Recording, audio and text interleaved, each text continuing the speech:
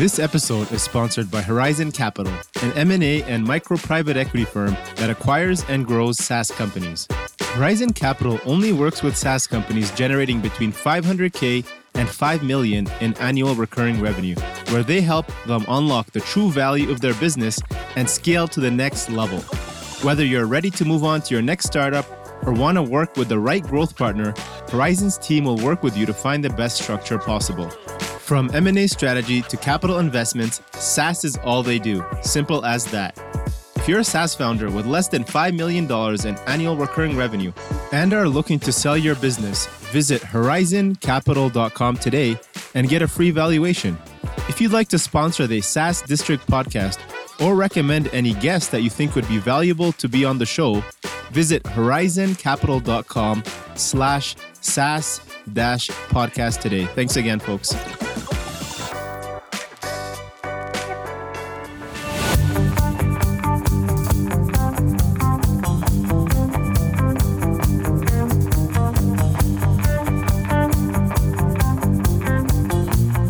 Hello, everyone. This is your host, Akhil Jabbar, and welcome back to another episode of SaaS District. In today's episode, we'll be talking about how to generate a consistent flow of highly targeted B2B leads every single month without spending any money on ads. Today, we have our guest, Ken Wells, joining us. Ken is the founder and CEO of SalesKey. It's a sales and marketing company helping B2B companies identify, attract, and close their target clients, what they call a done-for-you lead generation service. And he also runs a coaching program with SaaS founders to help them build their own B2B lead generation program for their own business. Ken has over 17 years of B2B sales and marketing experience, which includes helping grow multiple Inc. 500 and 5,000 companies. Ken's a book reading machine, Italian food lover, casual basketball player, snowboarder, and powerlifter. So welcome, Ken. Super excited to have you on SaaS District Show today. Yeah, thanks for having me. Cool. So we've known each other for a while here. We met in Guadalajara, which we're here today. But for those of us who want to know more about you, can you share about your background? And what was that moment that you knew that you wanted to become an entrepreneur? Yeah, so I started my sales career selling vacuums door to door, like cold calling on houses.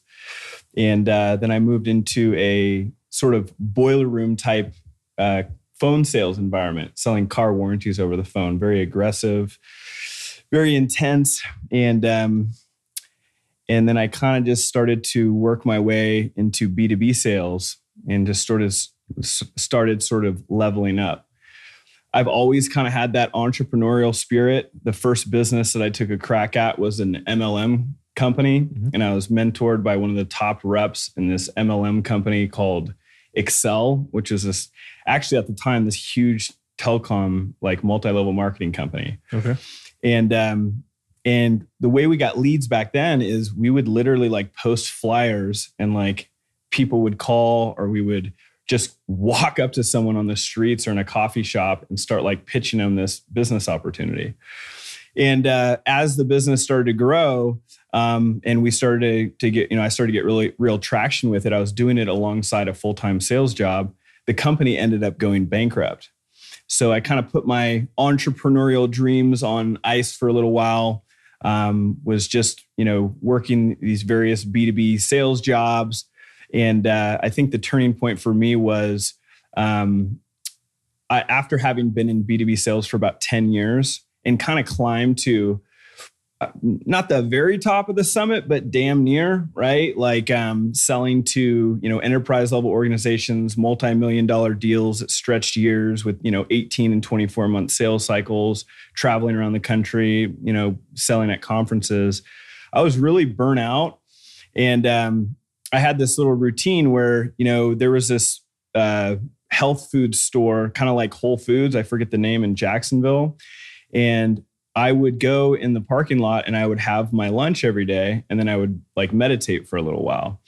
And then I would kind of like prepare for the second half of the day. And I remember there was this one day where I was sitting there meditating, and all of a sudden I had this sort of really clear thought sort of bubble up from my intuition.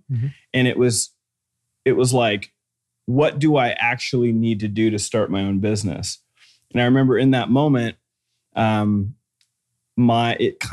it changed for me because it kind of turned from sort of a wispy daydream of like, oh, one day I want to have my own business, and to like, okay, what do I actually need to do this? And so that led me to getting deep into, studying digital marketing and copywriting and kind of and taking some things that I had learned from a previous mentor. And then I went out and I started to do things like I tried to make money through like blogging with affiliate products. Mm-hmm. I even did stuff like little arbitrage things hey, like take this digitally illustrated picture for someone would do for like $5 on Fiverr and then like sell it for 10. Like nice. I tried stuff like that and like failed a bunch of times. But yeah, I mean, that was kind of the turning point that day in the parking lot. Interesting. So how long did it take you? How many tries or how many efforts or how much time was it until you kind of hit the nail and finding B2B Sales Key, would you say, from that day? Well, I mean, it was this is a journey that spans, 20 years, right? So that first MLM, I was probably 20 years old. And then I tried, there was another period where my buddy was flipping houses at the time. He would like buy homes, fix them up, and then resell them. And I started working with him and I started to help him like design like a more systemized like lead generation and sales process. And then I got a few clients through that, but that was always this like in addition to working full time. And then what happened was trying to remember, I think it was like 2013. I started, I was in my backyard and I was on my iPad and I got this email from Udemy. And I looked at, some of the courses on there and some of the student numbers and the prices they were charging. I did a little bit of math and I was like, some of these guys and gals are like doing okay on like Udemy, right? Mm-hmm. So long story short, I was getting out of a 5-year breakup at the time. Mm-hmm. So kind of brokenhearted, a little tenderhearted. And I had also just quit a 6-figure sales career to literally kind of go all in on this idea of like working for myself, generating passive income, living the digital nomad lifestyle. Yeah. And I went from, 6-figure earning to like a couple $100 a month. And like moved in with my sister type thing, right? Yeah. I think everyone's got their like entrepreneurial, like sleep on the couch story. Yeah. So like mine was like, I moved in with my sister. I was all brokenhearted from this relationship. And somehow I just like managed to like wake up every day and like create these courses. And I spun that from like a couple $100 to like 6 figures in under a year. And then did that for about, I don't know, like 3 years. I was still like creating courses all the time, but then I segued that into coaching, like one-on-one and group coaching. Mm-hmm. And then out of that, I started to get people to ask me to teach them how to use like LinkedIn and how to use email to generate like leads for B2B companies.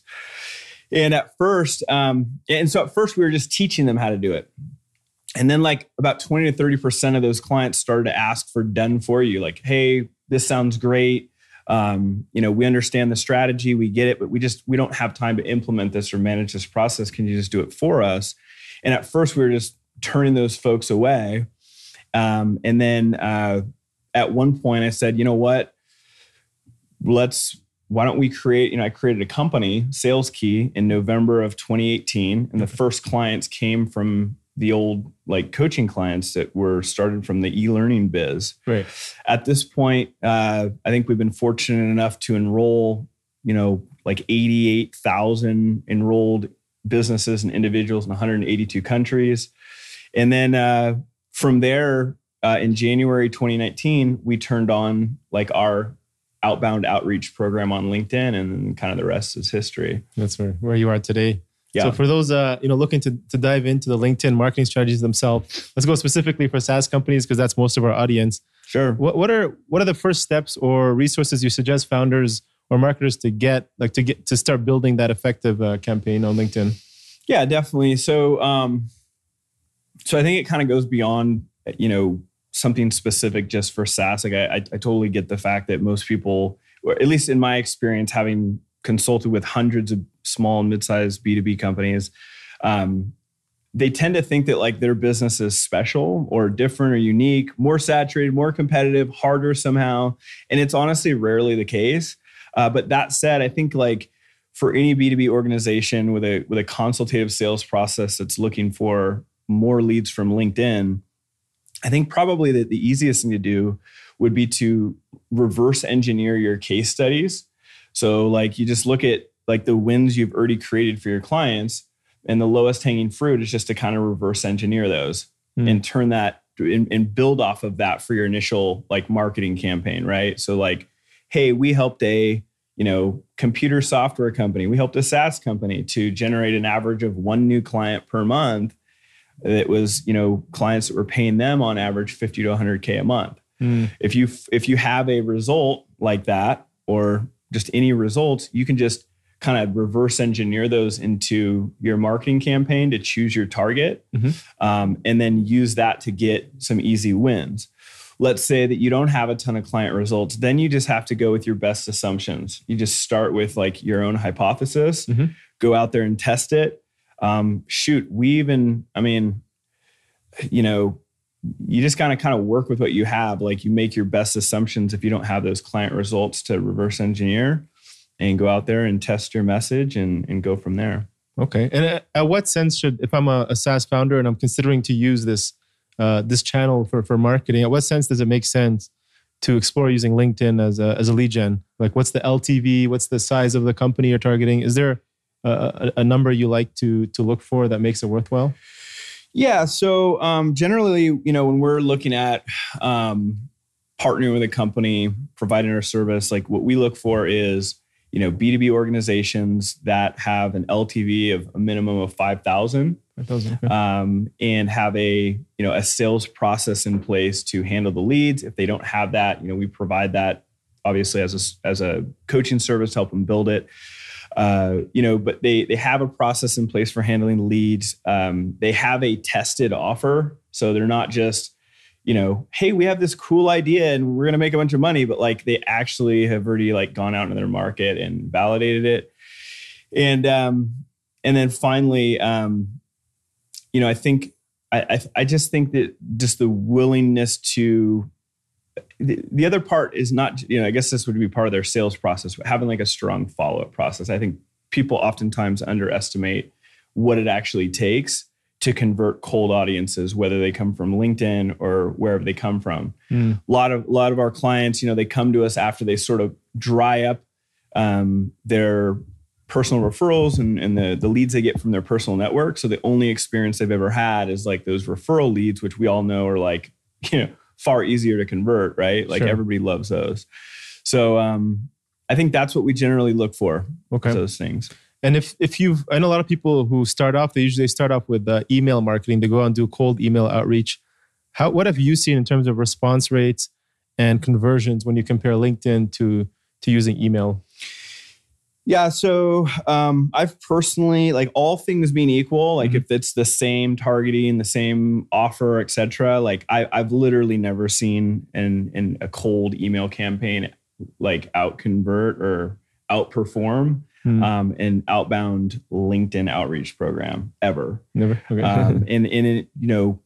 When we talk about conversion rates, it's like the difference between like,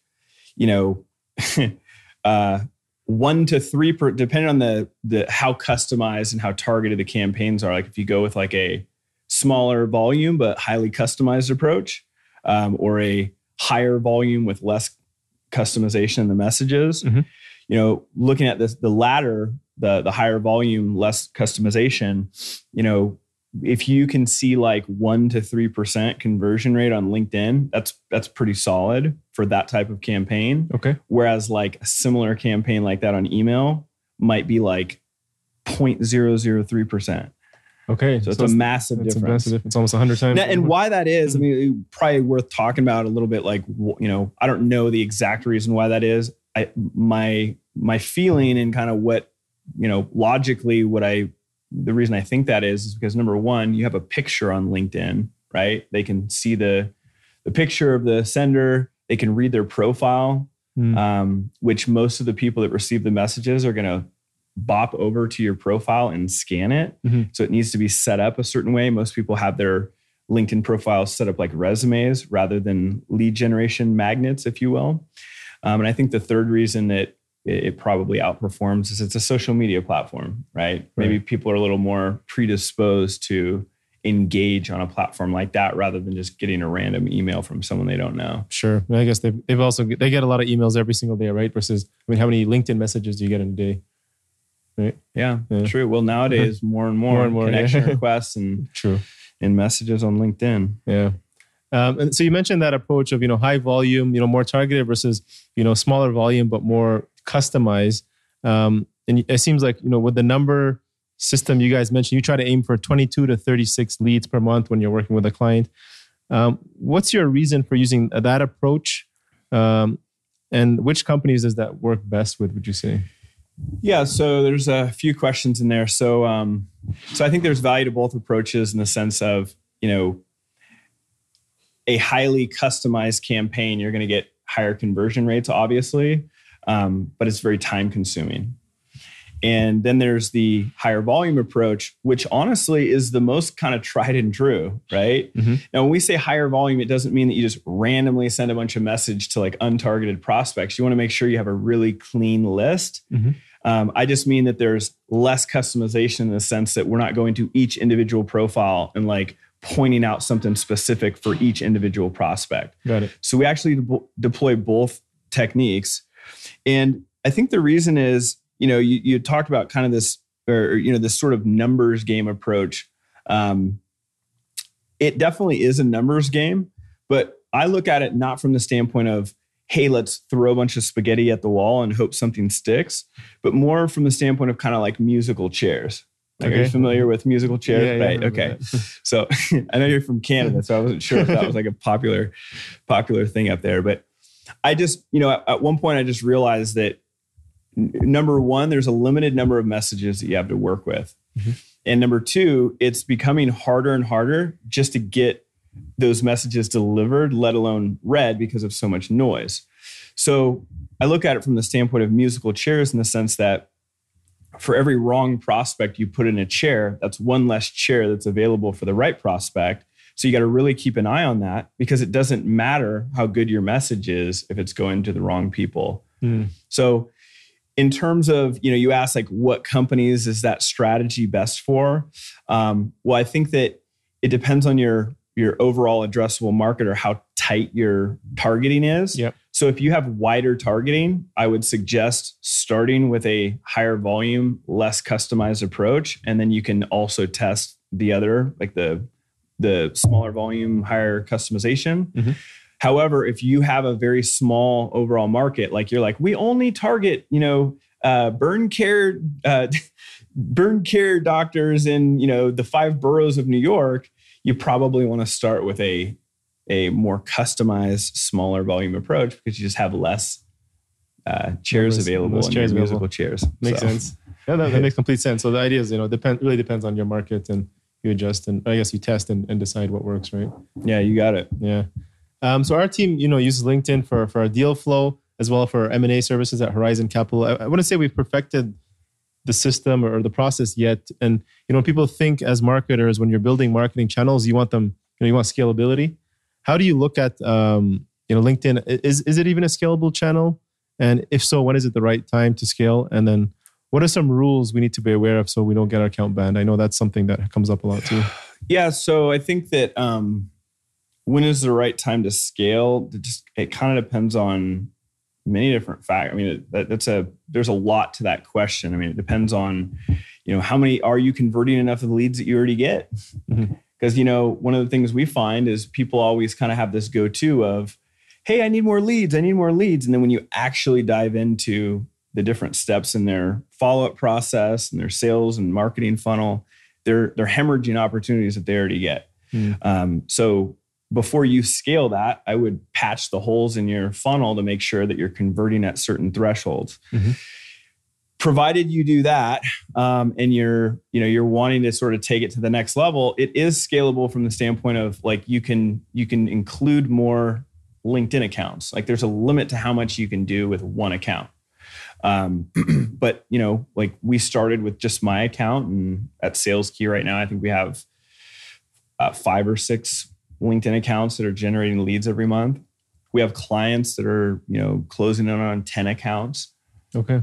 So you just create more accounts. And you create more accounts. I mean, and the caveat to that is real accounts. Like, I would definitely not recommend, what some people have asked of us to do, which we declined, which was, can we just create a bunch of, fake accounts? And absolutely don't do that. It's just a bad idea. But, you can, if you have other team members, it doesn't even always have to be like the sales team, right? Like we have like our account operations person. He doesn't handle any leads. He doesn't handle sales, but we're using his account to generate leads. Got it. As far as like the things that you got to watch out for to make sure you don't get banned is, honestly, there's a lot of little things, right? They make it harder and harder all the time because they want to protect sort of the experience of their users, which I totally get. But probably the two of the bigger things are, don't use Google Chrome extension automation tools. Don't use cloud-based application like the cloud-based automation tools. Those are two that will get you banned pretty quick. Okay. The other thing you want to pay attention to is the number of connection requests you send out and the number of daily page views. And what is the limit? Is it, I think, 80 or 100 per day? Where do you for the connection requests? Yeah. I think like 100 is really like the cap. Yeah. And to be safe, you'd probably want to stay like well under that, 60, 70 quality targeted connections to send. Makes sense. So I know when you're targeting as well, like, you have to, being able to say no, I think sometimes is more important than taking every opportunity that comes your way. And I think that also applies to qualification and lead segmentation. What do you suggest to your clients when you're working them to eliminate in their process to get better results? Do you see them doing too much, or then you come in and say, look, you should probably cut this out? In terms of like they're casting too wide of a net? Yeah. Well, I think part of that you kind of figure out over time. So, I mean, I'll use the example of SalesKey. When we turned on our outbound outreach engine, if you will, in January 2019, we cast a wide net. So we went after basically any B2B industry. So we went after them all, right? Right. Didn't know. And then within a couple months, what we found was that we identified some industries where we're kind of like, we definitely don't want any more of those. Okay. And so we just kind of shaved those off. And then we just kept doing that. Like we started to notice, and the criteria we would use is like, the big one was like, do we want to work with more clients like this? And there were some that were just very obvious. And then after we had served, a couple hundred clients, after about a year and a half, we actually looked at the data to determine like what of all the clients that we had served, what were the percentages for the industries that they came from? Because I think that the biggest vote of your market is how they vote with their actual spend, right? Like with their credit card or their crypto, right?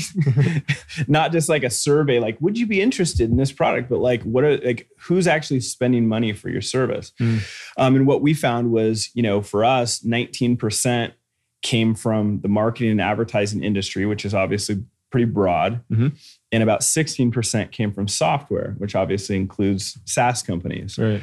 And then we had like these, a bunch that were like 5%. And then we had a whole bunch that were just like 1.9%, like these smaller percentages. And so then once we saw that, we kind of doubled down more on the top two. And then placed, we snipped off a couple more of like the smaller ones.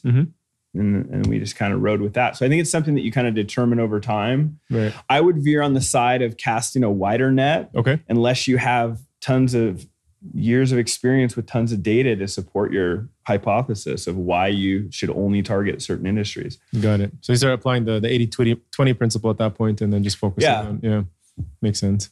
What were the ones that initially that you said, I don't want to work with those kinds? I was about to say one of them, but I hesitated. I didn't want to someone's wife is a graphic designer or something. No, graphic design was one of them. We just, I don't know, like for a number of reasons, they just, totally generalizing here. Obviously it depends on the individual, but they just didn't seem like a good fit for us. We we really like working with companies that have some experience working with leads so that they have more realistic expectations of like what their part is once they get a lead. Got it. They understand the sales more than the right. part, rather than someone who, they've had like, they've been in business 10 years. They have like 4 clients that they got through referrals. And now they want to like try to go after cold audiences. And they wonder why it's harder to convert a cold lead than a referral. Yeah. Big surprise. They don't understand there's a difference there. Sure. Makes sense. So from 20 years old, when you first started your, working at that MLM, now to where you are today, what's an advice you would, looking back now, obviously you made a lot of mistakes. You went through the troubles and journey that you went through. What's an advice you'd give or wish you had known and you would tell your 25-year-old self? I would say, trust yourself more. Take in tons of information from outside sources, find the best teachers you can and take in all that information, but kind of let it coalesce within yourself to come up with something new and unique, right? So like instead of just listening to everybody else or like the common wisdom and what's popular, go with what you think makes sense and go test your hypotheses. Try your own way. I think that's been a huge shift for me because I think that, I know that like, especially when I was, in my 20s, I still read a lot, but I just was always just devouring information, but always from the standpoint of like someone else knows better than me. And so where I actually made the biggest strides was when I was like, you know what? Like what I keep hearing, this common wisdom, like I don't agree with it. And I'm just going to go against it. And I'll give you one example from the e-learning business is everybody said that you had to, in order to build an online business, what you had to do was you had to give away free content endlessly for months and months. And then one day, your clients will just flock to your door. It's total bullshit. Yeah. Like it's totally wrong, right?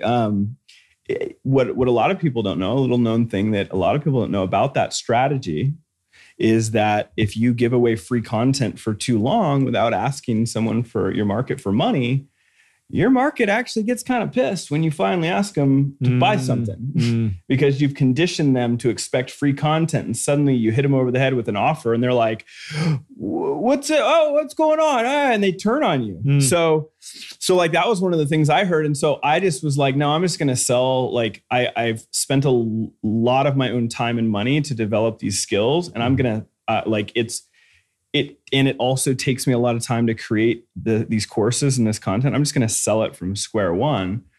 And that's exactly what I did. It worked. I never built an email list. Afterwards I did of customers. Right. And then I sold them other, upsells and cross sells. So I think that like, I think it's like the other thing that's, advice that I would tell my 25-year-old self is like, things aren't black and white, right? I heard this quote. I don't remember what it was, but the core of it has always stuck with me. It was this idea that if you hold two like opposing thoughts in your mind at the same time, it gives rise to like a higher level of intelligence. We can debate whether that's true or not, but I've certainly found in like my later years that things are not completely like you have to like it's not black and white. Like it's both things at the same time. Like what advice would I give my younger self? On the one hand, yes, trust yourself more. Listen to your own intuition. But at the very same time, I would also say, like, challenge your own assumptions. Don't get stuck siloed in your own ideas either. But like being able to like have both of those sort of seemingly conflicting principles operate at the same time. So that's a tough skill to manage, I think, right? That's a lot to ask from a 25-year-old. Yeah. But so you say trust your gut, and then if you see A or B, don't get stuck on A or B. That quit believing that like everybody else has like the much better answers than you can come up with through your own thinking, your own intuition. If you really spend a long time analyzing a problem and you really think about it, like quit believing that like the gurus have all the answers. Like they have a pathway, and there's several pathways to these various goals that we have. Makes sense. More pathways than even if you add up all of the gurus and all of the people in the world and you add up all of the ideas, there's still more pathways. True. And speaking of these gurus, and you said you've devoured a lot of books, then you're taking in a lot of information. Is there any, 3 people or 3 books or resources, mentors, people you follow that you would say have been most instrumental to your success over these last few years? Well, I'm gonna break the question apart a little bit and just go further than just the past few years, and we'll bring it up to speed. There's several over the past, over my lifetime, right? Books, resources, coaching programs, videos. One that sticks out was actually my old boss, a guy named Fraser Burns, and Fraser was. Interestingly enough, he dropped out of high school when he was 17, started his first business when he was 18. By the time that I met him, which was 10 years ago, the guy was a very successful serial entrepreneur, self-made multimillionaire, not just a few million, but he's deep in deep in 8 figures. Nice. And another little side note is that he had 2 companies. This is I think this will lead into one of your future questions. Little teaser for the audience. Is he had 2? He had several companies, but 2 of them had made the Inc. 500 9 times in 11 years, and he did it without paying a dime on advertising. He just used those 2 companies used LinkedIn and email outreach, and he did that. He also exploded a common myth I witnessed myself. There's this sort of myth out there that outbound outreach only works if you're targeting small businesses. We targeted mid-sized and enterprise level organizations and got leads, appointments, and new clients from it. Sprint being one of them. I don't know if they'd be considered small. So, but he was probably the most instrumental. I worked with him for about 3 years, and I think he kind of saw a bit of himself in me. And so he would take me aside. This was my first exposure to selling to enterprise C-suite executives. So he would kind of pull me aside after each of these calls and kind of give a little breakdown. And he taught me a lot of things that just stuck with me way more than anything I read out of a book. But in addition to that, I think a few other names that I would kind of give shout outs to would be Peter Drucker's The Effective Executive was pretty instrumental. Michael Masterson, Eugene Schwartz, Breakthrough Advertising was a game changer for me. Alvin Toffler. So those are a few, but there's so many. I mean, and honestly, just kind of circling back to what we were talking about before, over the past few years, I still read and I still, listen to ebook, listen to audiobooks and do coaching programs and things like that. But my process has changed a lot. I trust myself more. So I take in the information and then I'll modify it based on my own idea and create my own way of doing it. Right. So you have a better filter at this point, right? You don't take everything in. That, and also I like to combine things from various unrelated industries. Yeah. And just that works over here. What if I tweaked it slightly and added it with all this other stuff and then that's the definition of innovation, right? It's kind of pattern matching from different things, and that's how you twist and find interesting things, right? Yeah, absolutely. Yeah. That's cool that that you mentioned your old boss who's done really well just through outreach, and we've seen other SaaS companies we've talked to, and they've done zero marketing, and all they've done is just outreach, and they've gotten up to 8 figures that I've seen, and it's pretty impressive when people see the real power of what it can capably do with LinkedIn, right? Yeah, and then you hear things cold email is dead. Yeah. All right, keep believing that. And that's just more for me and everyone else who knows better. Exactly. Yeah. For those of you listening, you have something to take away. What are the biggest challenges you're currently facing in order to grow your company right now? So, that's a good question. I think it's just managing the team, right? Or more accurately, training the manager to manage the managers to manage the teams. I have such high expectations for myself that when you bring someone else on board and they're not you, or they don't do it your specific way, it's like, I just have to like always like stop myself instead of being like super perfectionist, or like allow them to have some slack to do it a way that's different than me. So I think that's probably just managing the people. And also, you know, as a fast growing company, I mean, you know, we grew like 1,200% our first year. I think we grew like a little over 2,600% last year. It's kind of like being the founder of a company like that is kind of like having your hands on the wheel of a car that's going really fast, because like the minor like movements like create a lot more instability in the system. And instead of like when it's super small and you can, you know, a problem happens, it doesn't create like an avalanche of work. Sure. So I think those are some of the challenges of, you know, that we're currently facing. Sounds like a good problem. You're scaling and growing really quick and just having to perfect that process, right? Yeah. So, you know, now you're where you are today. You built the courses, had different, you know, business models that you work with, from a 6-figure job back to $100 a month. You know, seems to be you're doing quite well. What does success mean to you today? Whether it's personally, business, financial? There's no right answer, but yeah, that's a huge question to answer. And I don't think that I have like I've come across like the perfect answer for me. It's always changing. Okay. Exactly. But I would say like today, it's one of the coolest things is like, again, like having your own ideas and your own, you know, just testing an idea that you have. And then even like going beyond just the testing phase, like, oh, it didn't work, and then walk away, but like finding a way to make it work. That's fun.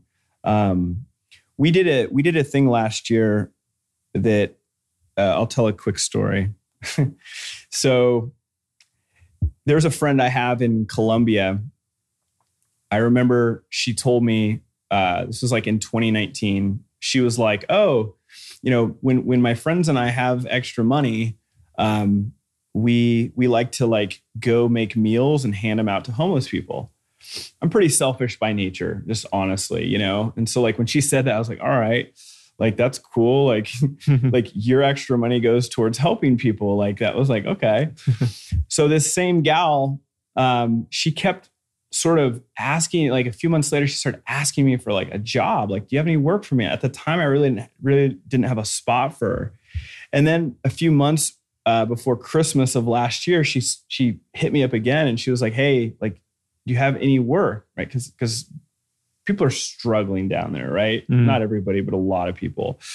And then I actually did have something for her. So I was like, yeah, you can be like an assistant to the sales team. You can do little things to like, you know, free up their time. So I hired her full time.